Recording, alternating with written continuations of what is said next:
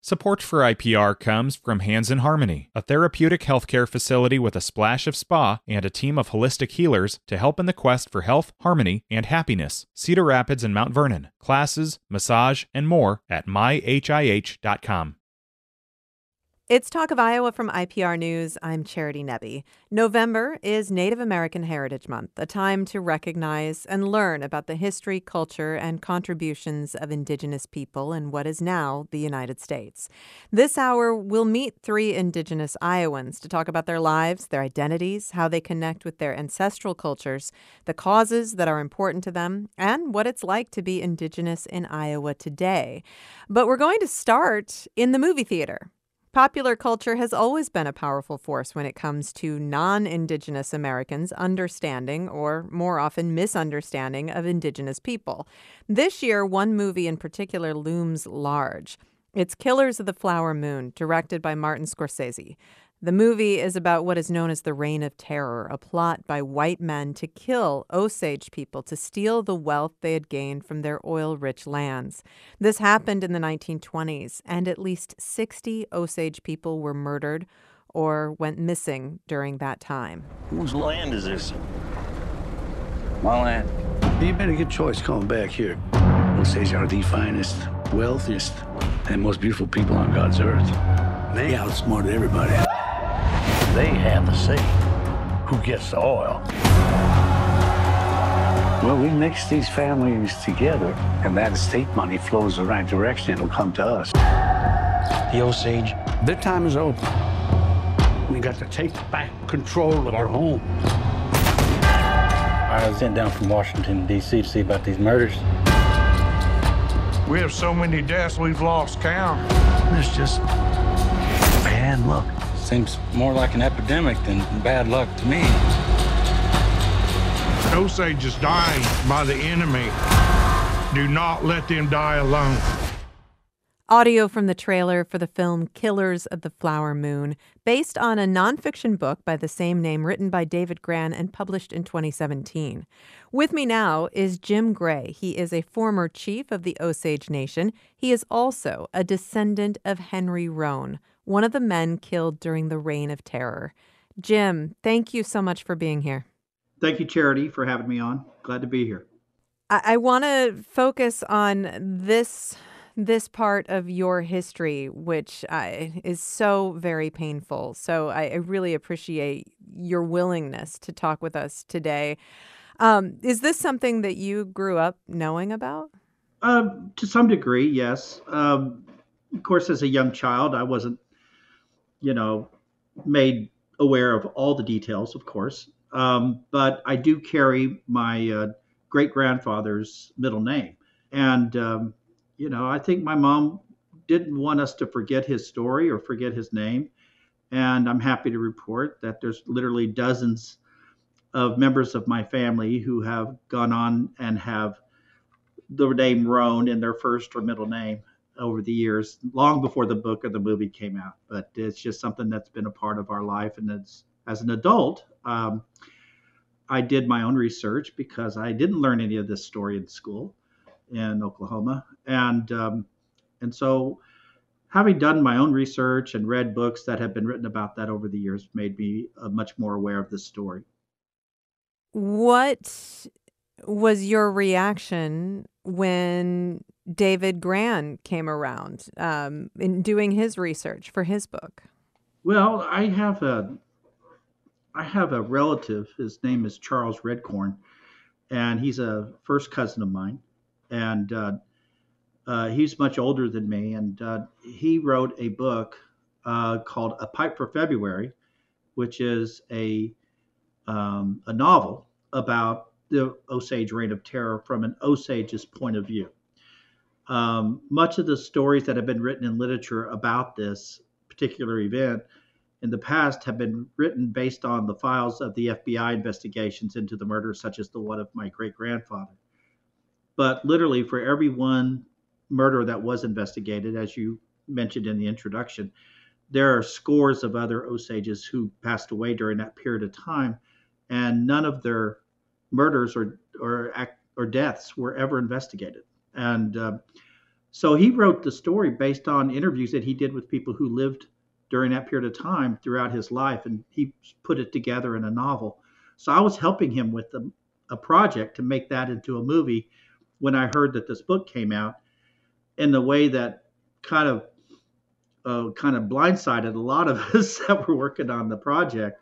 But it was something that was heralded by the literary community as a major piece of work by a well-known author. And of course, he was all over the news when the book came out, but even more so, before even the book came out, there was a bidding war for the movie rights. And so we knew that there was a movie going to be made from this book before it had even come out. Wow. So when you learned about this movie, when it was, in the early stages of being made, and learned that Martin Scorsese was going to direct the film. And here, this is an incredibly important story. And it's a story that a lot of Americans just didn't know about. A lot of Americans still don't know about it. But here was this story being told by white men. So can you tell me how you felt, and how maybe some of your Osage friends and neighbors felt watching this project take off? Well, I see there's two ways to look at this. In a perfect world, the Osages would be in control of their own story and control of their own narrative, and the industry would fund a project such as that for the rest of the world to know. We don't live in that world yet. I've become abundantly aware of that and my own experience, and so that part of it being, like white people telling the story of the indigenous people, that's nothing new. In fact, that's all it's ever been, and so this doesn't really stand out in that context. What did stand out was the way they went about collaborating with the tribe, and I think that they deserve a lot of credit for taking that extra step and engaging the Osage community, involving the Osage tribe, involving the descendants of those victims that are depicted in the film. Although you get some credit for the fact that they did involve you. You had to stand up and say, "Hey, this is our story," right? Well, I was among others, yes, and there were a number of people from the Gray Horse community who this set of murders took place is in the Osage Nation. It's in a community called Gray Horse, and the town nearby there is called Fairfax, and that's where a lot of this events in that movie take place. And so the descendants of the people who live in that Gray Horse community came together, and they asked a local lawyer, Wilson Pipestem, to write a letter on their behalf inviting Martin Scorsese in 2019 to come to our community and put some food out and a traditional meal, and let's break bread and let's talk about what your intentions are, and allow us to, have an opportunity to say something about it, because we have concerns, deep concerns. And to Scorsese's credit, he responded very quickly, and a date was set, and we had that event, and each one of us had a chance to say something to him and his team. We had a really good, well-rounded conversation about the characters, the culture of the tribe, the cosmology, how we saw things, how we saw the world back in those days, how we dressed, and the role of women played in our community, and the complicated issue of the headright system and how it forced people into making decisions that to us today would seem crazy, but these were the choices they made because of federal policies limited Osage people's choices, and how they married and who they could trust, and how they could spend their money. And so a lot of these exchanges took place over time, but that's when it started. And I was part of that group that really tried to get his attention and say, we don't want you to fail. We want you to get it right, and we want to help you. What do you think of the film? Um, Well, I think that the country should see it, and I think it should start some conversations. And it seems like that's already happened. And I think that it is coming at a time, in at least in Oklahoma, and I know in at least a couple of dozen other states around the country, where state legislatures are passing laws to prevent this kind of history from being taught in public schools. And I think this stands as a bulwark against those kind of efforts, that people need to know what happened in the past. They need to know how things played out the way they did in Indian country. And Osages, while they're the focus of this story, the federal policies that broke up tribal lands and allotted it out to individuals, the appointment of guardians to oversee their financial affairs, those were federal policies that stretched all over the United States, wherever that was taking place. And so the Osages were probably the most prominent one because of the amount of money that was being generated off the oil. But still, the practice was still the same in small tribes and large tribes all around the country. You have said that it's important to understand. I mean, the FBI comes off as sort of the heroes of this story in many ways, but it wasn't the FBI that allowed the Osage people to get through this terrible time and to persevere. What did make that possible, do you believe? Well, I think that what really is the driving force. And I don't want to sound like I'm pitching a pipe for February again, but I am a little bit, because in the stories that make that book up, that make up that book, they were drawn from individuals whose lives were forever changed and altered by that period of time, and the crimes committed against them were never investigated. And what it also shows you is that it wasn't the FBI that helped these people, these Osages. It was the perseverance and hanging on to their cultural ways to help their families and their clans and their culture is what got them through that period of time. Jim, thank you so much for talking with me. And I definitely need to do a little more reading and pick up my copy of A Pipe for February. Thank you. Thank you. Thank you.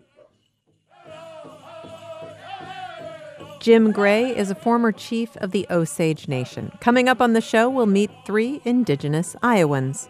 This is Talk of Iowa from IPR News. Support for IPR comes from Hands in Harmony, a therapeutic healthcare facility with a splash of spa and a team of holistic healers to help in the quest for health, harmony, and happiness. Cedar Rapids and Mount Vernon. Classes, massage, and more at myhih.com. Can we heal the environment? In Kansas, we're working on it. Up From Dust is a podcast about how humans reshaped the world to fit urban landscapes and agricultural needs. We'll meet the people who are rolling up their sleeves to find more sustainable ways forward. Listen to Up From Dust from KCUR, part of the NPR network. It's Talk of Iowa from IPR News. I'm Charity Nebbe. November is Native American Heritage Month, a time to recognize and learn about the history, culture, and contributions of Indigenous people in what is now the United States. Now, just as learning Black history shouldn't be limited to February and women's history shouldn't be limited to March, Indigenous history is an important part of American history, no matter what the date is. But we are taking advantage of this moment to talk with 3 Indigenous Iowans about their experiences and the causes they feel most strongly about.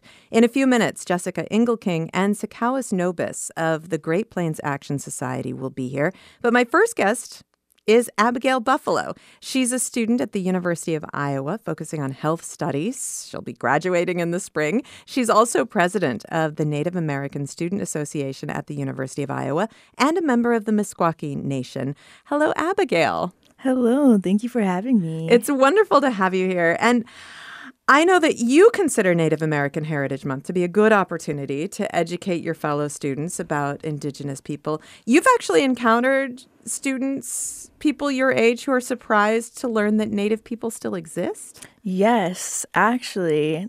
I attended it was a student org fair at the University of Iowa. And I was sitting there and some person just came up and asked me if natives were real. And that's happened before. And I, of course, do not want to blame them. Our education system here in the United States is not the greatest when it comes to educating people about the history of Natives and our cultures and traditions and everything. So when people come up to me and ask questions like that, I try not to get offensive or like mean or mad at them or anything, because I understand it's not necessarily their fault. But this Although person, it must hurt. oh, yeah, absolutely. I mean, I'm surprised that people don't know that Natives still exist today. I mean, I'm modernized just like everyone else. I go to school, I live in a home, I have a car, I have an iPhone, you know, I go to the grocery store to get food. So just the fact that people don't know that we're here, it's like mind-boggling. But I don't know, you know, I try not to blame them like I always say. So you are a senior at the University of Iowa. Yes. Coming to the University of Iowa, it's a couple of hours from home. Were you able to, as soon as you got here, were you able to find a community of other Indigenous students? Not right away. When I first came to the university, honestly, I just came here to get a degree, to graduate, and that was really what was on my mind. But it was like my sophomore year, I think. I was in a Panera downtown, which no longer exists, but a man named Tracy Peterson actually approached me while I was there and was like, "Are you Abigail and Zoe Buffalo?" I was with my sister, and we were like, "Yeah." And he was like, "You need to join the Native American Student Association." And we were like, "Okay, like, we'll look into it." And he's like, "I'm serious." And so like, okay, like, let's take a look. So I did, and I like went to one meeting that semester, and it was a lot of fun. Like the people there, some of them were Native, some of them were allies, and it was just a really nice community and space where I felt like safe. And since then, I've gone ever since. I became the secretary the year after, and I'm currently the president. I was president last year as well. So just making that community and space. I love going to NASA meetings, just talking about me. I can also talk about problems of being Native, and the people there understand and they're able to support me and help me with anything that's really going on. And I love also helping them with anything that they need. So that wasn't necessarily a community you were looking for, but it found you. Yes, yes. What has it meant to you to have other Indigenous students to connect with? Oh, gosh, it has made being at the university like being like home. It's hard being Native here at the university and also just in general in life. And to have those people that know how you're feeling and know like what you're going through, it's so amazing to just have those conversations and always have people you can rely on. What do you think makes it particularly challenging for Native students to come to a place like the University of Iowa? I think the biggest thing is that there aren't a lot of us here. You know, the university, of course, is a predominantly white institution. You know, there's thousands of students here. And I come from a community that's not huge. There's probably thousands of us, but definitely not thousands of students here. So just coming here and not knowing, like, people where you can find people that you can relate to with the same identities as you, it's kind of scary and kind of hard. I'm really lucky as I came here with my sister. So I kind of had that connection where I could rely on her and she could rely on me a lot. But I would say that's the biggest thing. Now, you grew up on the Meskwaki settlement, but Yes. you went to school in Tama. Mm-hmm. So in some ways, you grew up in two different cultures. Yeah, it was a little hard. Now thinking about it, I do sometimes wish I was able to learn more about my culture growing up, but also I understand like why my parents made a decision that they did, of course. And not set with them at all for anything like that. But yeah, it was a little weird. It was a little hard in school as well, you know. I wasn't Native enough for the Natives, but I wasn't white enough for the white kids. But there was a lot of students in my grade that were Native, and so we kind of stuck together, and it was really nice. And of course, you know, we had allies and people that supported us and other friends, so it wasn't terrible. So we talked about representation among the student body. Do you see Native representation on faculty at the University of Iowa? Yes, there's actually a council called the Native American Council, and I sit upon their meetings every other week. And they are a group of like staff and faculty, some Native, some not, but they all just work to support the Native students here on campus with recruitment and then also recruitment for staff. You are focusing on health studies. What do you hope to do with your degree? Oh, I would like to go into nursing. The ultimate goal would actually be to become a traveling nurse, and I'd like to travel to different tribes across the nation to kind of help in any way I can.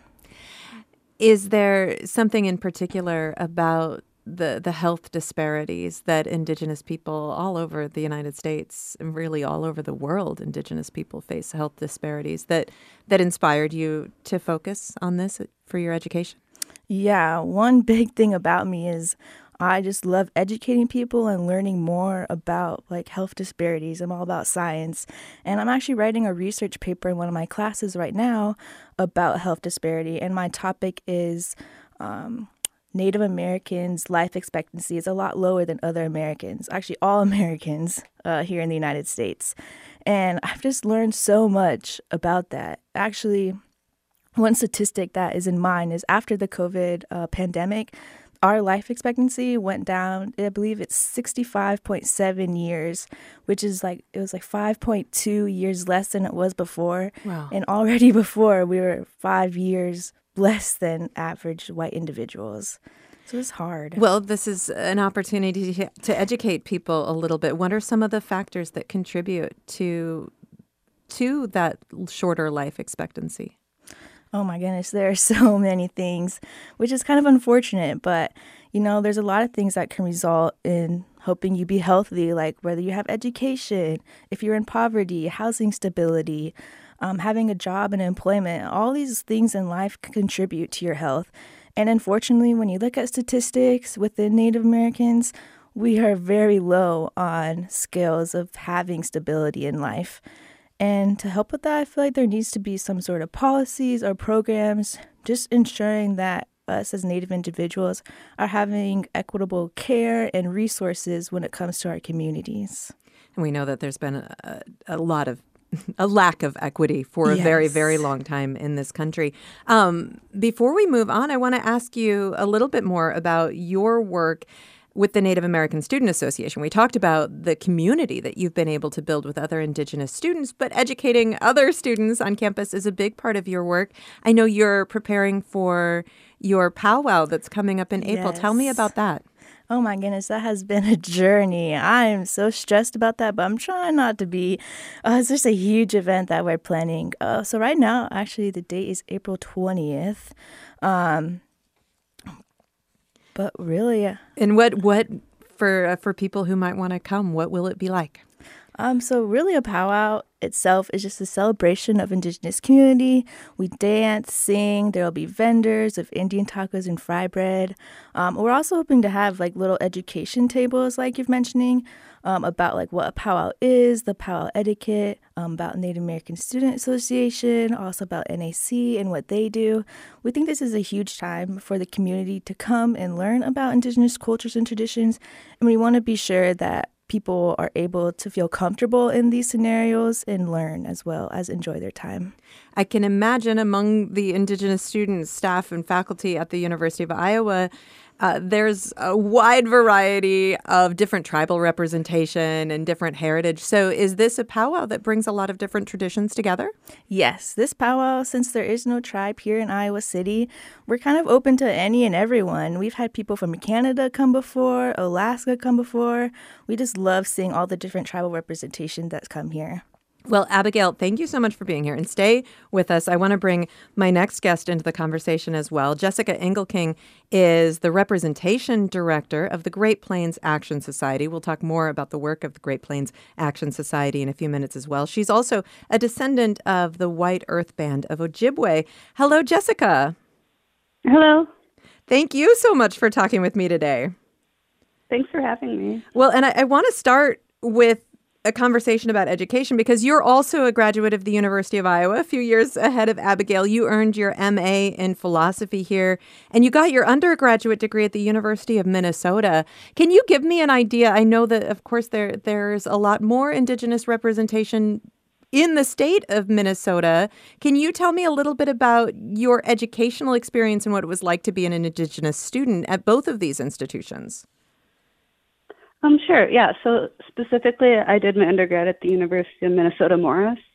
Oh, okay. Morris, was at one point a boarding school, And so part of it becoming a part of the University of Minnesota system was an agreement that Native students would have tuition waived.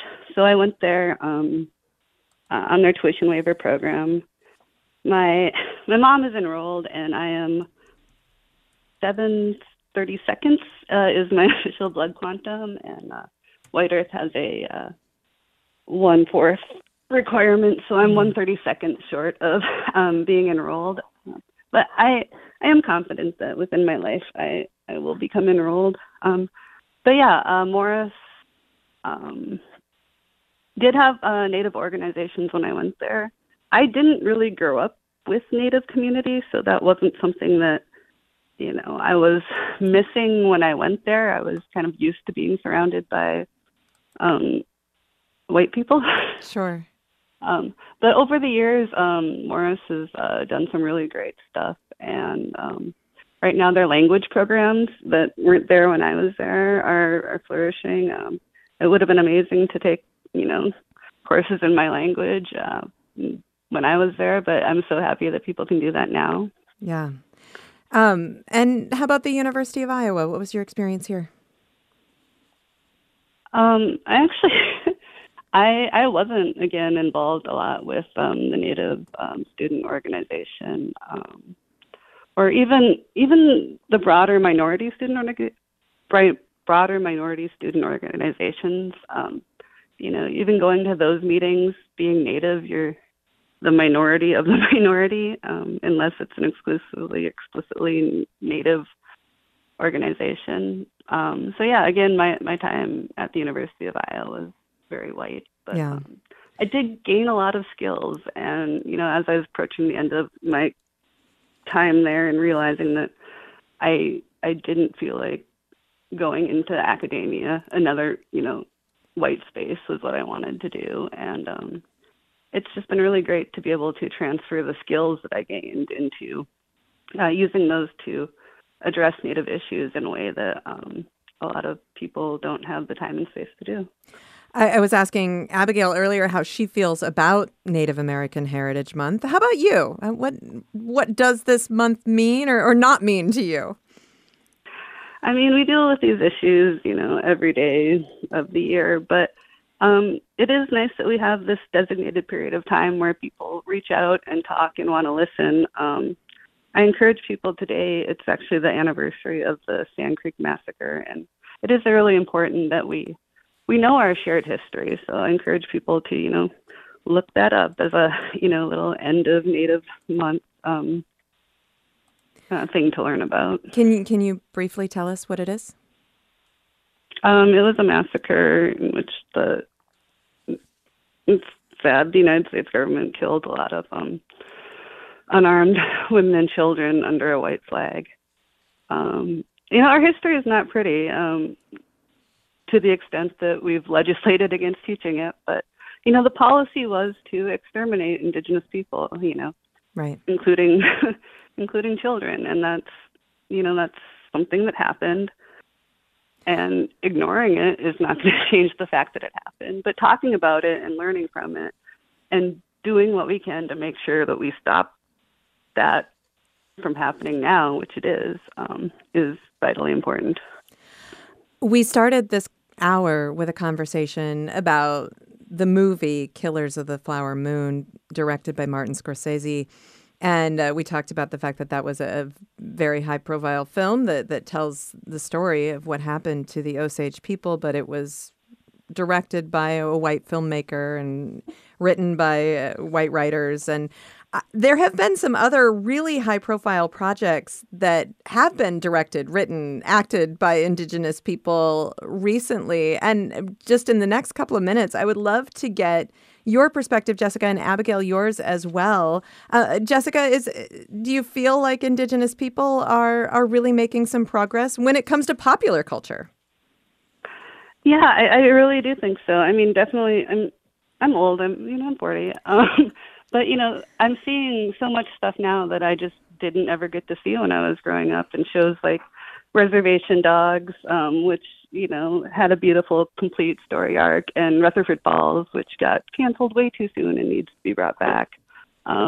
it's amazing to see Indigenous people on the TV, and it's fun because, Indian country is so small. You have to be like, oh, I know them. And, that person's worked with Great Plains. And, Nice. It's a lot of, yeah. Well, and Reservation Dogs is streaming on Hulu. Rutherford Falls, is streaming on Peacock. And there's the new movie Fry Bread Face and Me on Netflix. What about you, Abigail? I know you're a big Reservation Dogs fan. Yes. Oh my goodness. I have seen every episode and every season. It's amazing. When it first came out, of course, we were a little hesitant about what it would be like or, like what would happen. But I think it honestly does a pretty good representation of Native people today. And I just love the story. You do a lot of work educating other students. Do you tell people you should watch this show? Yes. This will help you understand what it means to be Indigenous today. Yes. If anyone asks what movies or shows they're watched, my first one is Reservations Dogs. Because it's also relatable and funny to just the youth in general. So yeah, I think it's really nice. It's a brilliant show. It is. Well, we are going to take a short break. And Abigail, I'm going to say goodbye to you. Thank you so much for being here today. Yes. Thank you for having me again. Abigail Buffalo, she is a senior at the University of Iowa, focusing on health studies. She's also president of the Native American Student Association at the University of Iowa and a member of the Meskwaki Nation. And Jessica Engelking is going to stay with us. She is representation director of the Great Plains Action Society and a descendant of the White Earth Band of Ojibwe. We will be back in just a moment. This is Talk of Iowa from IPR News. Can we heal the environment? In Kansas, we're working on it. Up From Dust is a podcast about how humans reshaped the world to fit urban landscapes and agricultural needs. We'll meet the people who are rolling up their sleeves to find more sustainable ways forward. Listen to Up From Dust from KCUR, part of the NPR network. It's Talk of Iowa from IPR News. I'm Charity Nebbe. November is Native American Heritage Month, which is a time to recognize and learn about the history, culture, and contributions of Indigenous people in the United States. And as I mentioned earlier, just as Black history shouldn't be limited to February and women's history shouldn't be limited to March, Indigenous history is an important part of American history no matter when you're talking about it. But we are taking advantage of this moment. With me, Jessica Engelking. She is the representation director of the Great Plains Action Society. She's also a descendant of the White Earth Band of Ojibwe. And Sikawis Nobis is here. She is the founder and executive director of the Great Plains Action Society. She is Plains Creek Saulteaux of the George Gordon First Nation in Saskatchewan. Sikawis, welcome back to the show. Hello, good morning. It's wonderful to have you here. And I gave both Jessica and Abigail an opportunity to talk about their feelings about Native American Heritage Month. I'd love to hear from you. What are your thoughts about this month? Of course, it's not a bad thing. It's wonderful that people have an opportunity to really showcase or uplift Indigenous culture and history and ideologies. However, it is, I feel like it is somewhat tokenizing because a lot of folks may not interact with Indigenous folks throughout the year until it's, Native American Heritage Month, or truly understand how we live, what we do, who we are, outside of that context. So, there's ups and downs to it. Well, and the fact that it's November makes it emotionally complicated. Tell me more about that. November, you mean because of Thanksgiving? Yeah. Okay. Absolutely. And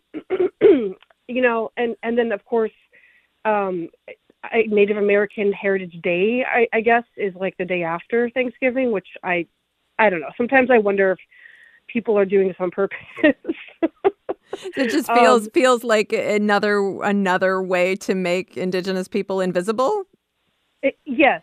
Yeah. And so, yeah, I don't know why it's in November. I can't tell you that. I didn't grow up here. I've been here for almost 20 years, but it's just not something that I guess I've ever looked into. But I mean, Thanksgiving is basically based upon a white colonial mythology about Indigenous folks breaking bread with Puritan invaders. And that's just not what happened at all. And you can read more about that if you look up James Wamsuda. Oh, geez, why am I forgetting his last name all of a sudden? But he's of the Wampanoag Nation, and back in 1970-something, he actually, clapped back, if you will, at the locals for their Thanksgiving celebration and wrote about it. And so since then, for I guess the past 40-something years, people have been in that part of the world, in that part of the U.S., have been celebrating a day of mourning. And across the country, people have boycotted Thanksgiving. Indigenous people all over, protested at parades. And been having anti-Thanksgiving events for a long time. Out in Alcatraz Island, there's the sunrise ceremony that happens every year. It's been happening since AIM occupied it. And then here in Iowa City, we've been celebrating Truthgiving for 8 years or 7 years publicly. And so that's something that I started in my home, and it's become a thing. And so we've done it at the Englert now the past 2 years, basically wanting to keep the idea of gathering with family and celebrating the harvest, especially Indigenous foods, but overcoming the harmful whitewashed story, the mythology, and and telling the truth about what's really going on in this country and the real history, just so much more. Just really celebrating Indigenous culture as well. With the Great Plains Action Society, you're coming up on your 10th anniversary of founding the Great Plains Action Society, and it's been exciting from my perspective to watch it grow over the years. For people who aren't familiar with your work, can you just briefly tell us about your mission? Our mission is to basically tend to the trauma that colonial capitalism has created on this earth, to Indigenous peoples and the land, and to indigenize spaces and decolonize spaces. That's a complicated term, decolonize, but do what we can to make the world a more compassionate and just space. It also feels like you've really done a lot of community building as well. I mean, Jessica, I'd love to hear your thoughts on this as well. There are so many Indigenous people who are involved in the Great Plains Action Society who come from, a huge variety of backgrounds, but who have connected to each other. Sakowis, is that part of your goal to really find that connection? Yeah.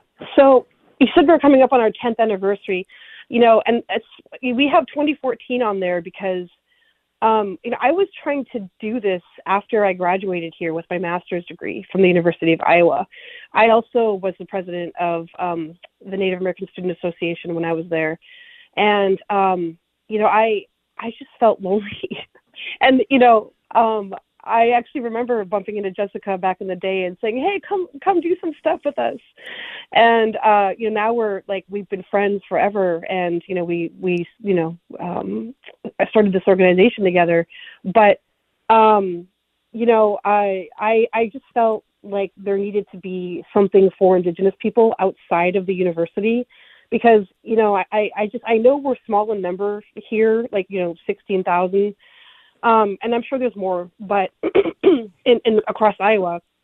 But I do still believe that there needed to be a space for us, because I just really missed home. I grew up with so many Native people, and then just to be surrounded by such whiteness was just really different, and hard. And so, 2014 is when I was trying to get people together, and even before that, years before that.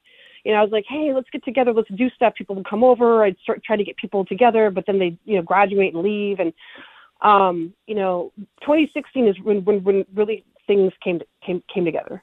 And that's because of Standing Rock. Right, which was a really galvanizing moment for so many people. Jessica, I'd love your thoughts because, as Sikowis was saying, she grew up surrounded by Native people and then came to Iowa where she was surrounded by white people. You didn't grow up really in a Native community. So as an adult, having this connection largely through technology, but also through these personal relationships, face-to-face relationships, what does it mean to you to have been part of building this community? I think it's really funny because I actually have a meeting later today with part of a research project that I'm a part of, and my job tonight is to talk about how we build community. And so I've been thinking about this a lot lately, and it's hard because, like you said, I didn't really come from Native community.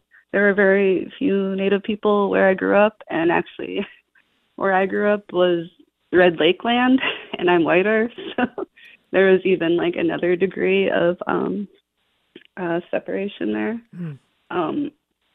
But yeah, I think really nurturing the relationships that you find, like Sikowis mentioned, we've been friends for, I want to say, at least 15 years, and having that friendship, from it grows other relationships. And I've met so many amazing natives through Sikowis, and I think a part of community building that is very vital that we might not appreciate is nurturing the community that we have as much as we can, and that trusting that grows. We have about 10 minutes left, and I want to talk about some of the issues that you feel are most pressing for Indigenous people today. And I want to acknowledge that these are difficult subjects to talk about, but also that each one of these subjects deserves at least a full hour of conversation. And we've talked about some of these on this show in the past, and we will again in the future. But Sikowis, what do you feel are your priorities as far as focusing on some of the challenges that Indigenous people face today?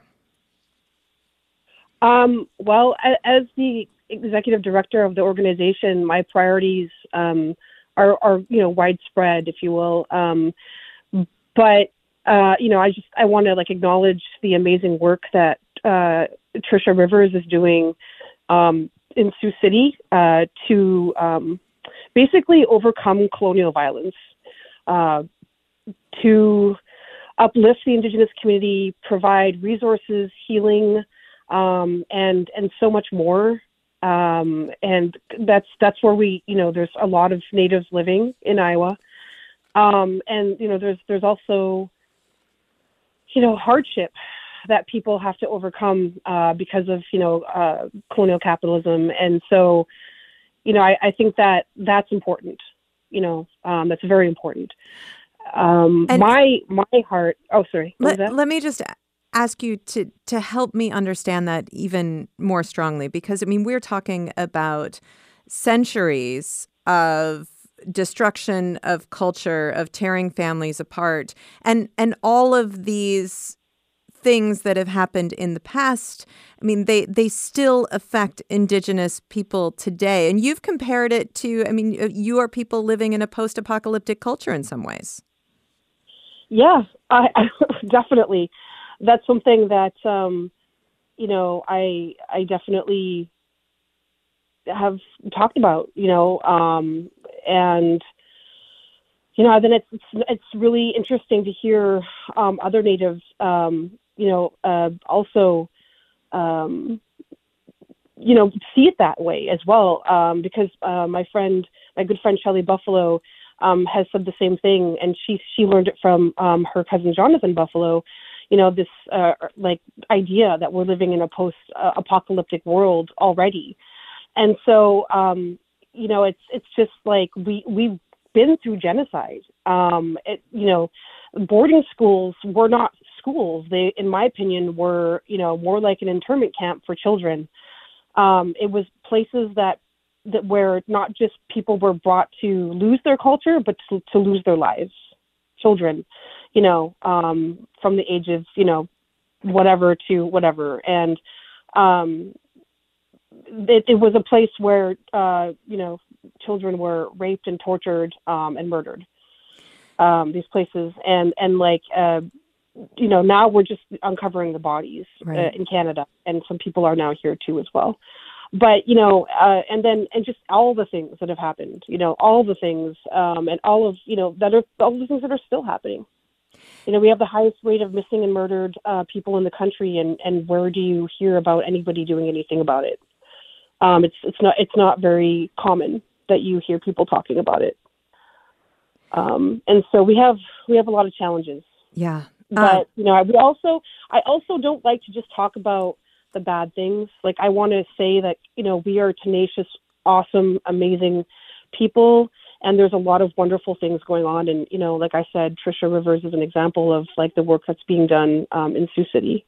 Well, and all of you are obviously vital, intelligent, successful, dynamic individuals. So it is, I hope that that is being heard.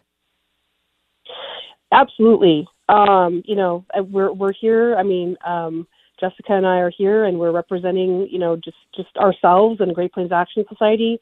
But, I'm hoping people understand that, like, we're, just an example of, like, the amazing people across Turtle Island that are, like, doing such good work all over. If there are people listening right now who think, you know what, I need to educate myself. I need to look farther. This is something I don't know a lot about, and I want to know more. Jessica, I'll let you go first, but then Sakawis, I'd love to hear from you too. Jessica, where do you suggest people go to learn more, to educate themselves? I actually think it's really important that people pay attention to what's happening to our education system right now. As Abigail was talking earlier, like, my heart swelled hearing about all the amazing things she was doing, but then I was thinking about, the very recent efforts to cut out, all the DEI that isn't federally mandated. And it got me scared thinking about, all these things Abigail was saying that she loved about the university just not being there anymore. And also about our history not being taught to the children. So, I mean, people, just read everything you can. Read in Indigenous people's history of the United States, read, but, like, be aware of what's going on within our education system, and do what you can to make sure that children are given access to all the books, and realize, like, how this education legislature harms all children. When we have this legislature that says these books are bad and we're going to take them, out of the libraries, you can't read them, that's either, reaffirming bigotry or introducing bigotry where it wasn't, or making people feel really bad about themselves because, they're being told that, their lives, our stories are something that, should be hidden. Right. So, I mean, I just hope people are really aware of what's going on. And with education in Iowa. Iowa used to be, like, at the top of the nation for education. Now it's... We have only about 30 seconds left. Jessica, thank you so Sorry. much. No, you're great. Sakawis, what do you want to add to that in 30 seconds? I know it's not long. Repatriate the land. Iowa's most biologically colonized state in the country. The water here is not doing well. That means that the health of Iowans is not doing well. And we need Indigenous practices to steward the land, to take care of the land, and keep people safe from destructive, agricultural practices. And so land back, rematriate, those are important topics. Maybe we could do another show. Yes, I would love to. Sakawis Nobis, thank you. Thank you. And Jessica Ingle-King, thank you. Miigwech. Sakawis Nobis and Jessica Ingle-King of the Great Plains Action Society. Talk of Iowa is a production of IPR News. This episode was produced by Maddie Willis and Caitlin Troutman with technical support from Kate Perez. I'm Charity Nebbe. This is Talk of Iowa.